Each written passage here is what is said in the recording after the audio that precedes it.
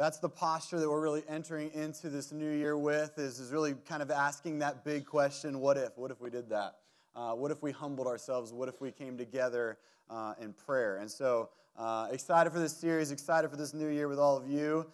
Many of you are excited to say goodbye to 2020. You know, David, he's funny, but he doesn't always let you guys in on that.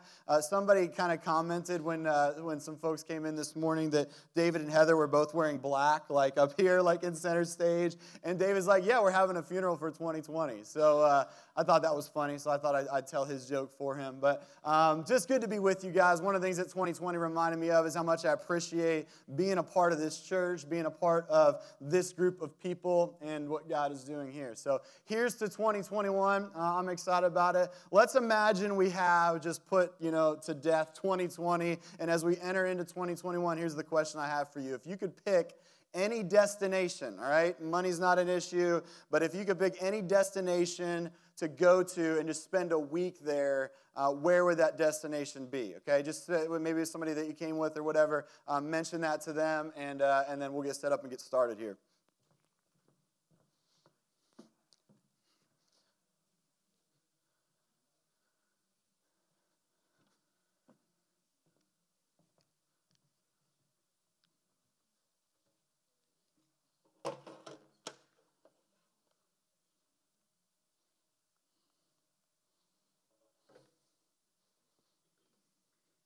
Well, hey, maybe somebody you came with, now you know where they want to go. You can take them there. We don't have the money right now, right? But I don't know what you mentioned. Anybody mentioned a ski trip somewhere? Yeah, over here, maybe some mountains. How many people would go to warmer weather? You're like, the beach, okay? A lot of you are like, I'm ready for some beach action right now. Anybody go to a lake or something like that, or some cottage? I feel like that's kind of my feel a little bit.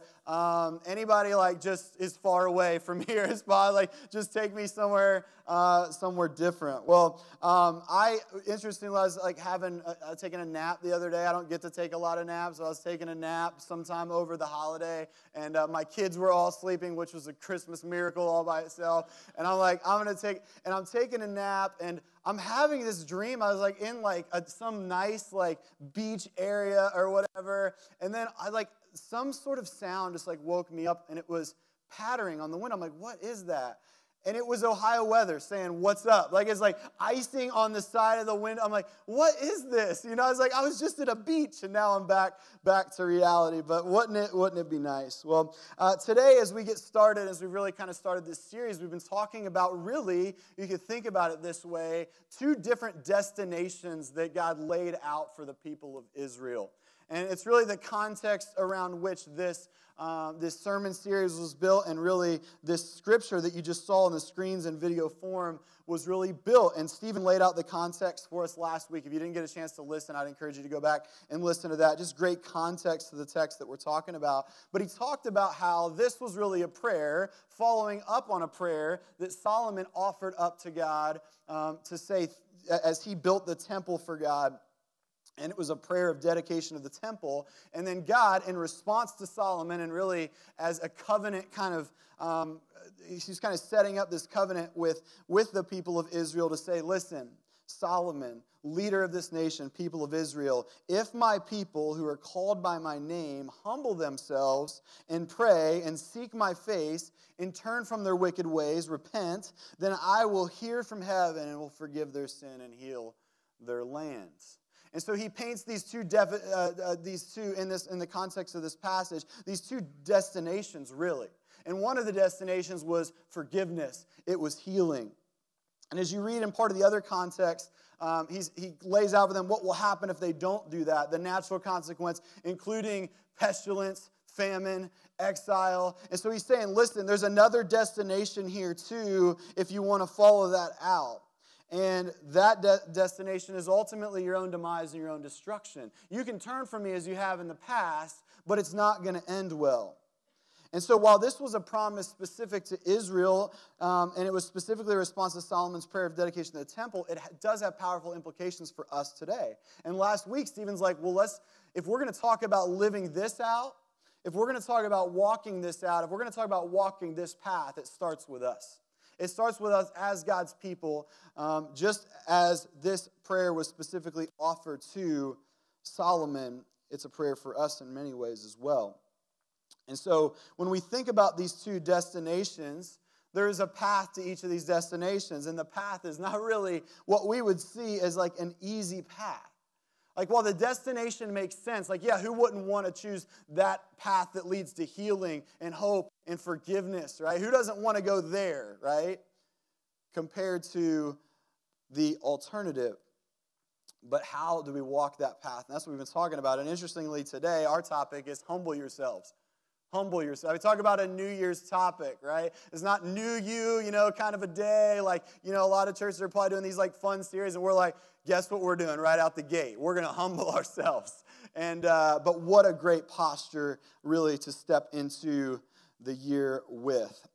So as we talk about humble yourselves, I'll understand if somebody's like, oh, something just came up, because that's what we're talking about. We're going to lean in. And I think it's kind of like one of those days where the dentist tells you this is going to hurt a little bit. And, and sometimes he says, like, this is going to hurt me, then it's more that's going to hurt you. That's not true. It's going to hurt both of us today a little bit, but it's for our own good. And I think that this conversation about humility is one we desperately need to have. As a church, as a culture, I think we've really lost sight of it almost entirely. And so if it really does start with us, if it starts in our hearts, if it starts in our church, we have to walk that process out. And so as we talk about humility today, one of the things I want to lay out to you is a lot of times I think we think about humility and we think about that's something that like some people possess and some people don't possess. Like it's just this quality we either possess or we don't possess. And there's people that are humble people and there's just people that aren't humble people. And while in some ways that's true, I want to think a little bit differently about humility today. I want us to see it not just as something, a quality we possess or don't possess, but when God tells Solomon that if my people would humble themselves, what he's giving them is something actionable. He's telling them that this is something that we can actively walk out and live out. And so that's the way I want to look at it today is, okay, how do we walk that out? How do we live that out? Because humility is a path that we walk. So let me drop the big idea on you here, and then we can talk a little bit about how we walk that path. Here's the big idea today. The path to healing is paved in humility. The path to healing is paved in humility. And we're at a crossroads. We're at a cultural crossroads. Many of us at our personal crossroads. And we have a decision to make. There's two paths before us. We can choose to travel the way of the world, denying God, doing things our own way. Or we can choose the way of God by humbling ourselves and doing things God's way. The choice really is that simple. So how do we walk the path of humility? Well, here's where it's going to sting a little bit. There's really only one way to do it. We do it by laying down ourselves. That's how we do it. Both individually, collectively, as his people in three major ways. And that's what we're going to talk about together. So here we go. Ready? This is going to hurt a little bit. Number one, humility is laying down our pride. It's laying down our pride. And that might seem obvious, but let's dig in a little bit more on that. If we're going to walk the path of humility and route to healing, we have to first identify and eradicate the sins of self. And there's more than one. There's actually a long list of them. This isn't all of them either. But when we think about some sins of self, here's a few of them. One of them is self-reliance. Many of you, even despite 2020, still doubled up on, I'm just going to do this on my own. I'm going to gut it out and get through 2020 on my own. While it was an opportunity for us to step back and be like, I need God's help, some of us that kind of live out this self-reliance, we're like, no, I got this. I got this. And it's admirable. But if we're not careful and we try to live by just carrying everything on our own back, it's very, very dangerous. The second one is self-gratification. And self-gratification would be the things that we run to when things get uncomfortable too. We're like, okay, I'm gonna go, find my escape, whatever it is, and I'm gonna bury myself in my cell phone perhaps, or I'm gonna go and I'm gonna drink, and then I'm gonna have another drink, and I'm gonna have whatever it is, whatever way that you kind of walk out that path that we kind of like, let me just escape through gratification, self-gratification, finding gratification through our own means. The third is, and many of us kind of went into this mode this past year, that's self-preservation. Like if I could just kind of protect myself, and in many ways, the mantra of the year was stay safe, right? And I'm all for that, by the way. But when safety becomes our ultimate priority and our self-preservation is all that we think about, it can be a very, very dangerous and difficult thing, especially for us as the people of God. Self-righteousness. We can talk about this in a lot of different forms, but one of the ways I think it's come out this year is in fault finding, right? We're really good at finding did you see what they're doing? Or did you see what they're doing? You know, or they shouldn't be doing that, or they shouldn't be doing that. And so we get into this mode of like fault finding. Or maybe we're thinking that like making assumptions about people that are staying home or not staying home or whatever it might be, right? And so we get into the seat of we play the place of the judge. We're the judge, right? And culturally, this is lived out constantly. Self-obsession. I mean, again, talk about another sin of our culture that it's easy for us to really fall into. Self-obsession is an easy one. I mean, just scroll through like on, your own feed. Just be like, man, how much of my life is just obsessed about thinking about myself or trying to get validation from others about and I can't assess that for you. You have to assess that for yourself. But self-obsession, we are a self-obsessed culture. It's no wonder that we deal with such a high level of anxiety and depression because we're so focused on ourselves all the time. Self-importance. And this is the one that maybe is easiest to identify, but it's really hard to identify in yourself. But when we get to this place where we just see ourselves as kind of important, we're too busy for others, whatever it might be, but there's sort of this self-importance that happens. And so these are some of the sins of self. Now, the reason I want to lay that out, and we'll continue to kind of walk this out, but all of these sins ultimately trace themselves back to a singular sin, pride, which is the sin of self. Proverbs tells us that pride goes before destruction and a haughty spirit before a fall. And so as we call out these sins, we have to understand that when God calls out the sin of pride, he's offering a warning to us. He knows where that leads. The sins of self are ultimately lead to self-destruction. C.S. Lewis framed it this way in his book, Mere Christianity. He says this, according to Christian teachers, the essential vice, the utmost evil is pride. Unchastity, anger, greed, drunkenness, and all those are mere flea bites in comparison. It was through pride that the devil became the devil. Pride leads to every other vice. It is complete anti-God state of mind. It is pride which has been the chief cause of misery in every nation and every family since the world began. That's why Jesus calls us on the path of humility. He knows that it's for our own good. He tells his disciples, whoever exalts themselves will be humbled, but whoever humbles themselves will be exalted. God's call to humility is a shout of a loving father calling his children back from imminent danger. Jesus tells us if we want to find ourselves, we must lose ourselves. Jesus told the disciples, if anyone would come after me, let him deny himself, take up his cross, and follow me. For whoever would save his life will lose it, but whoever loses his life for my sake will find it. For what will it profit a man if he gains the whole world, yet forfeits his very soul? Or what shall a man give in exchange for his soul?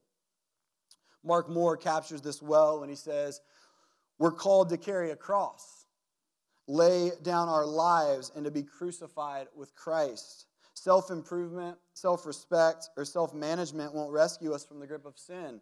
It's self-extermination, the annihilation of our pride that can bring us freedom. Perhaps this grates against our culture, which validates pride. But to affirm a disease that ravages one's soul is a cruelty. So our first task is humbling ourselves, is to lay down our pride, the sins of self. Our second task is to lay down our privileges for the sake of others. And humility is laying down our privileges. One of the most instructive scriptures on this comes from Philippians. It says this, so if there is any encouragement in Christ, any comfort from his love, any participation in his Spirit, any affection and sympathy, complete my joy by being of the same mind, having the same love, being in full accord in a mind. Do nothing out of selfish ambition or conceit, but in humility count others more significant than yourselves. Let each of you not look only to his own interests, but to the interests of others. Have this mind among yourselves, which is yours in Christ Jesus, who, though he was in the form of God, he did not account equality with God as something to be grasped, but emptied himself by taking on the form of a servant, being born in the likeness of men, and being found in human form. He humbled himself by becoming obedient to the point of death, even death on a cross. What would it look like if we in our homes lived out that singular scripture? I mean, what would it look like in your marriage if you lived out that singular scripture? That you saw the need of your spouse as more significant than your own needs? What if, as a culture, as a church, we lived out that singular scripture? And take note of the strong word here. That it's keno, which means to empty. That Jesus emptied himself. He willingly emptied himself that we might be filled. He denied himself that we might be accepted. He lowered himself that we might be raised up. To deny himself divine privilege to our advantage. And in Jesus' day, humility was actually seen as a weakness. To be called humble was like the greatest insult. Now it's a compliment, but that's because Jesus showed us what it really looked like. He demonstrates by his own example that is the greatest attribute of strength that we could possess. One of the things 2020 really brought to light was this conversation on race relations in our nation. And I'll be honest with you, I've been doing a lot of wrestling, listening, prayer, study, because the truth, I didn't want to jump right in on all the emotionally charged stuff that was going on and not sit with the Spirit on some of these things. But the truth is, it's an important conversation.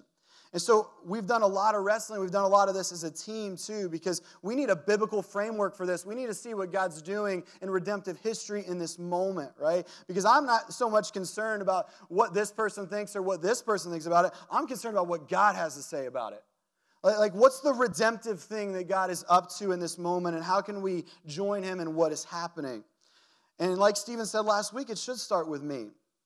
And I think that the church should offer biblical clarity to the confusion of the moment. And at first, I'll be honest, I struggled with words like white privilege.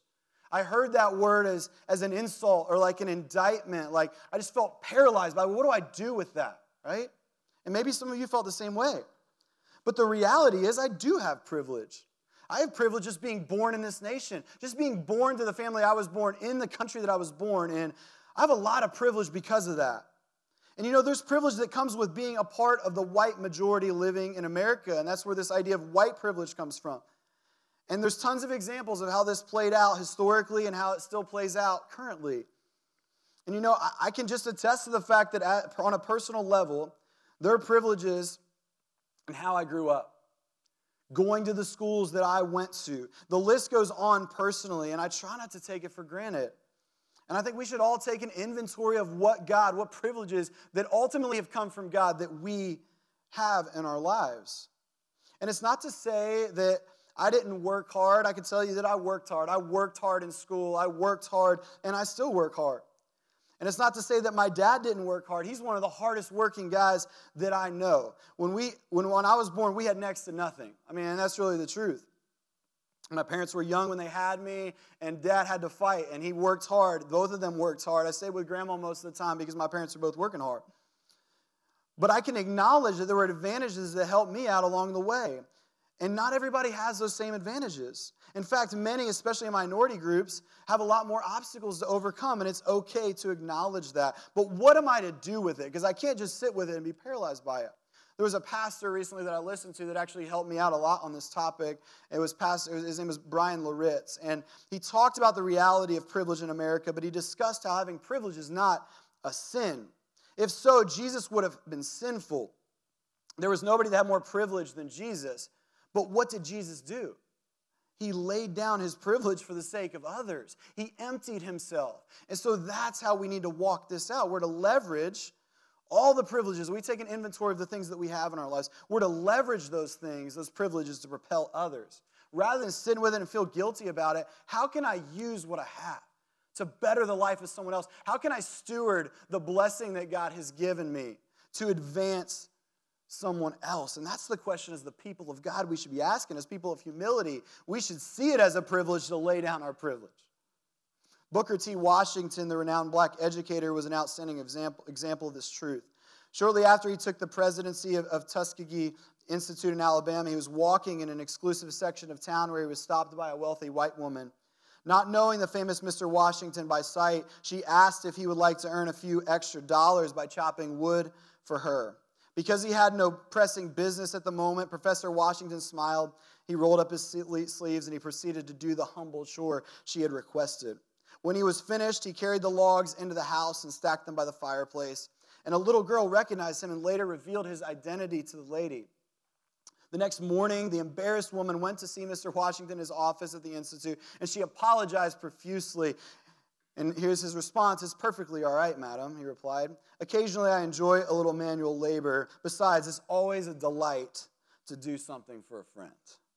She shook his hand warmly and assured him that the meek and gracious attitude had endeared him and his work to her. And not long afterwards showed her admiration by persuading some wealthy acquaintances to join her in donating thousands of dollars to Tuskegee Institute.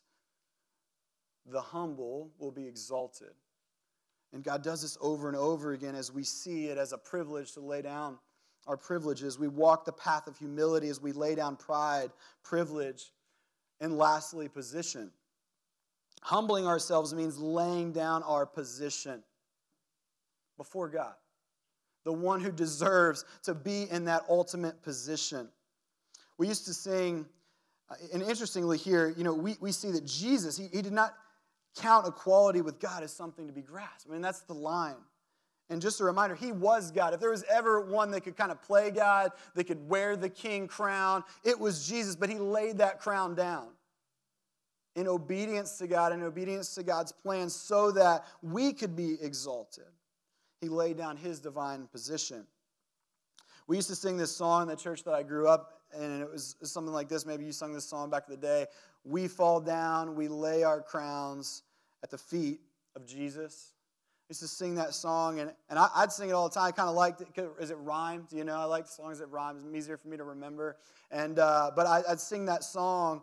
And the truth is, I didn't really even know what that meant. Like, especially as a younger kid, like, what does it mean to like lay down? What does that mean, lay down on my crowns? I don't know what that means. And I think there's a lot of times we can sing songs like I lay it all down. We sing songs like we did earlier today, but we lose sight of what we're actually saying and expressing as we do that.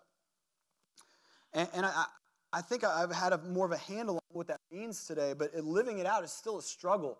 Because the truth is, I like to wear the crown in my own life. I like to have control. I like to make my own decisions, There's an old expression in the South that said a lot is you get a little too big for your britches. We use that a lot with our kids when they all of a sudden want to tell us what they think we're going to do, or whatever it might be. And so you get a little big for your britches. But if you think about God, you think about who He is, this is some big britches to fill, and we should stop trying to fill them. I mean, life goes a whole lot better when we stop trying to do that, when we lay down our crowns before God.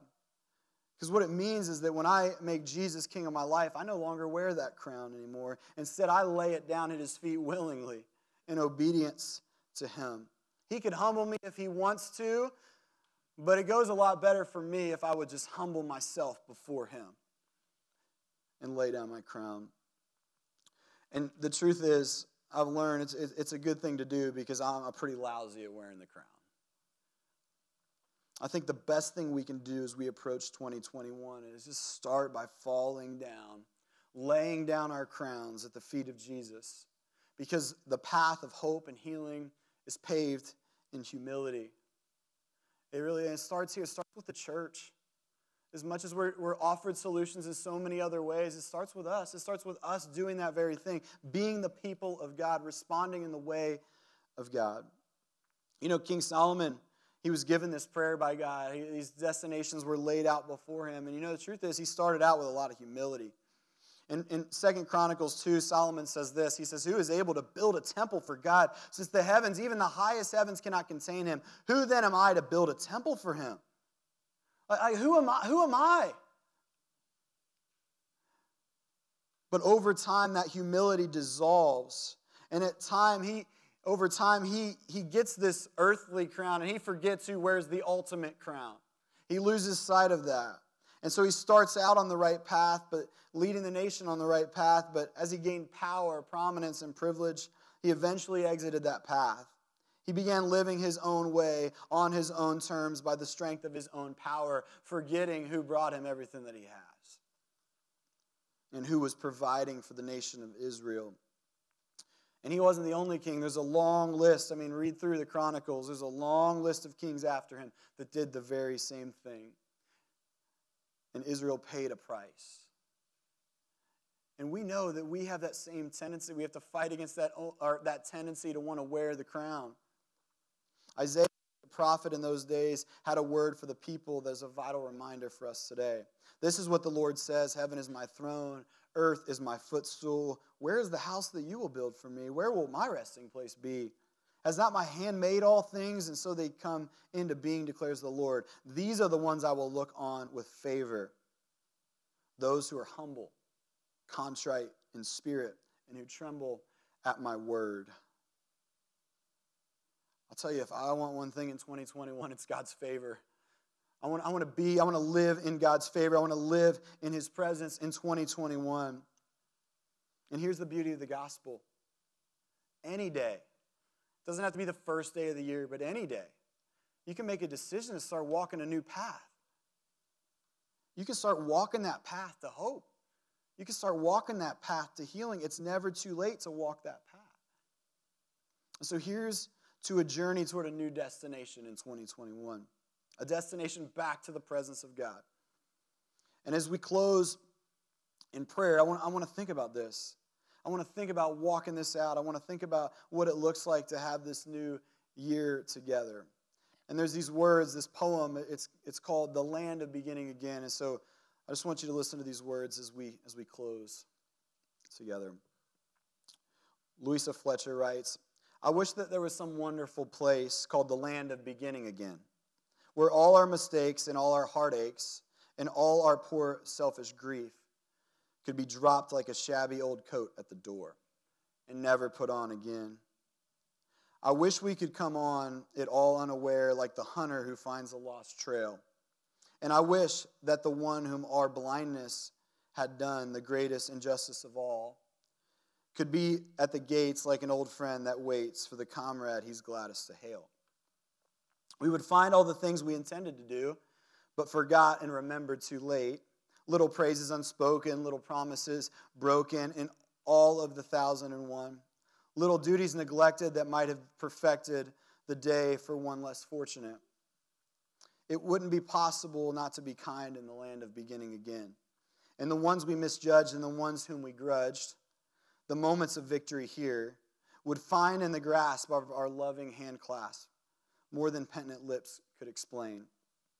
For what had been hardest, we'd known had been best, and what had seemed lost would be gain. For there isn't a sting that will not take wing when we faced it and laughed it away. And I think that the laughter is most what we're after in the land of beginning again.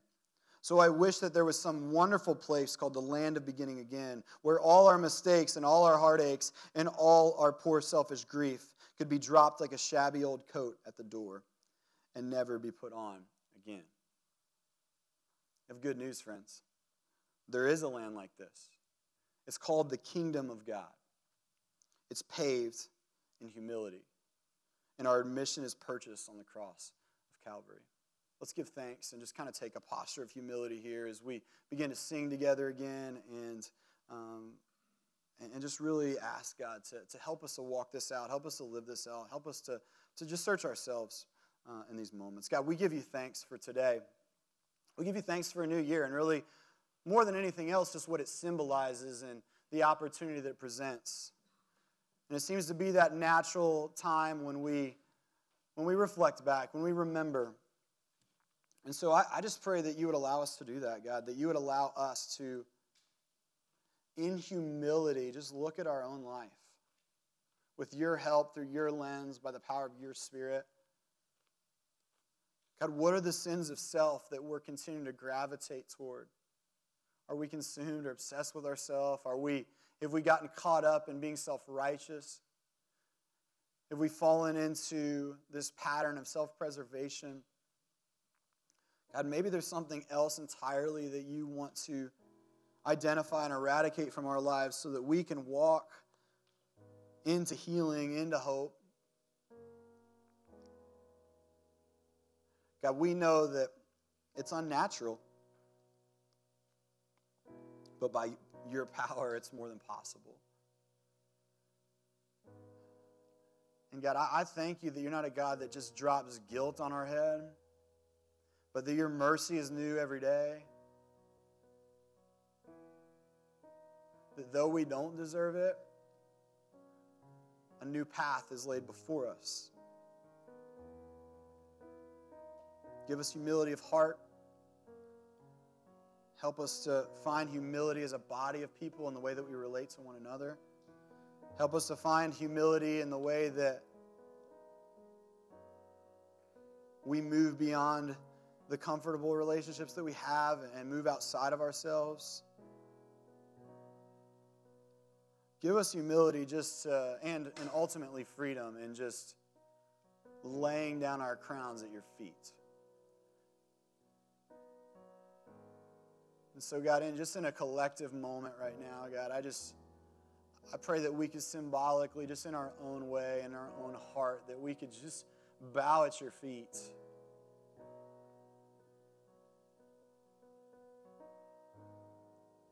I know the things that I need to leave there.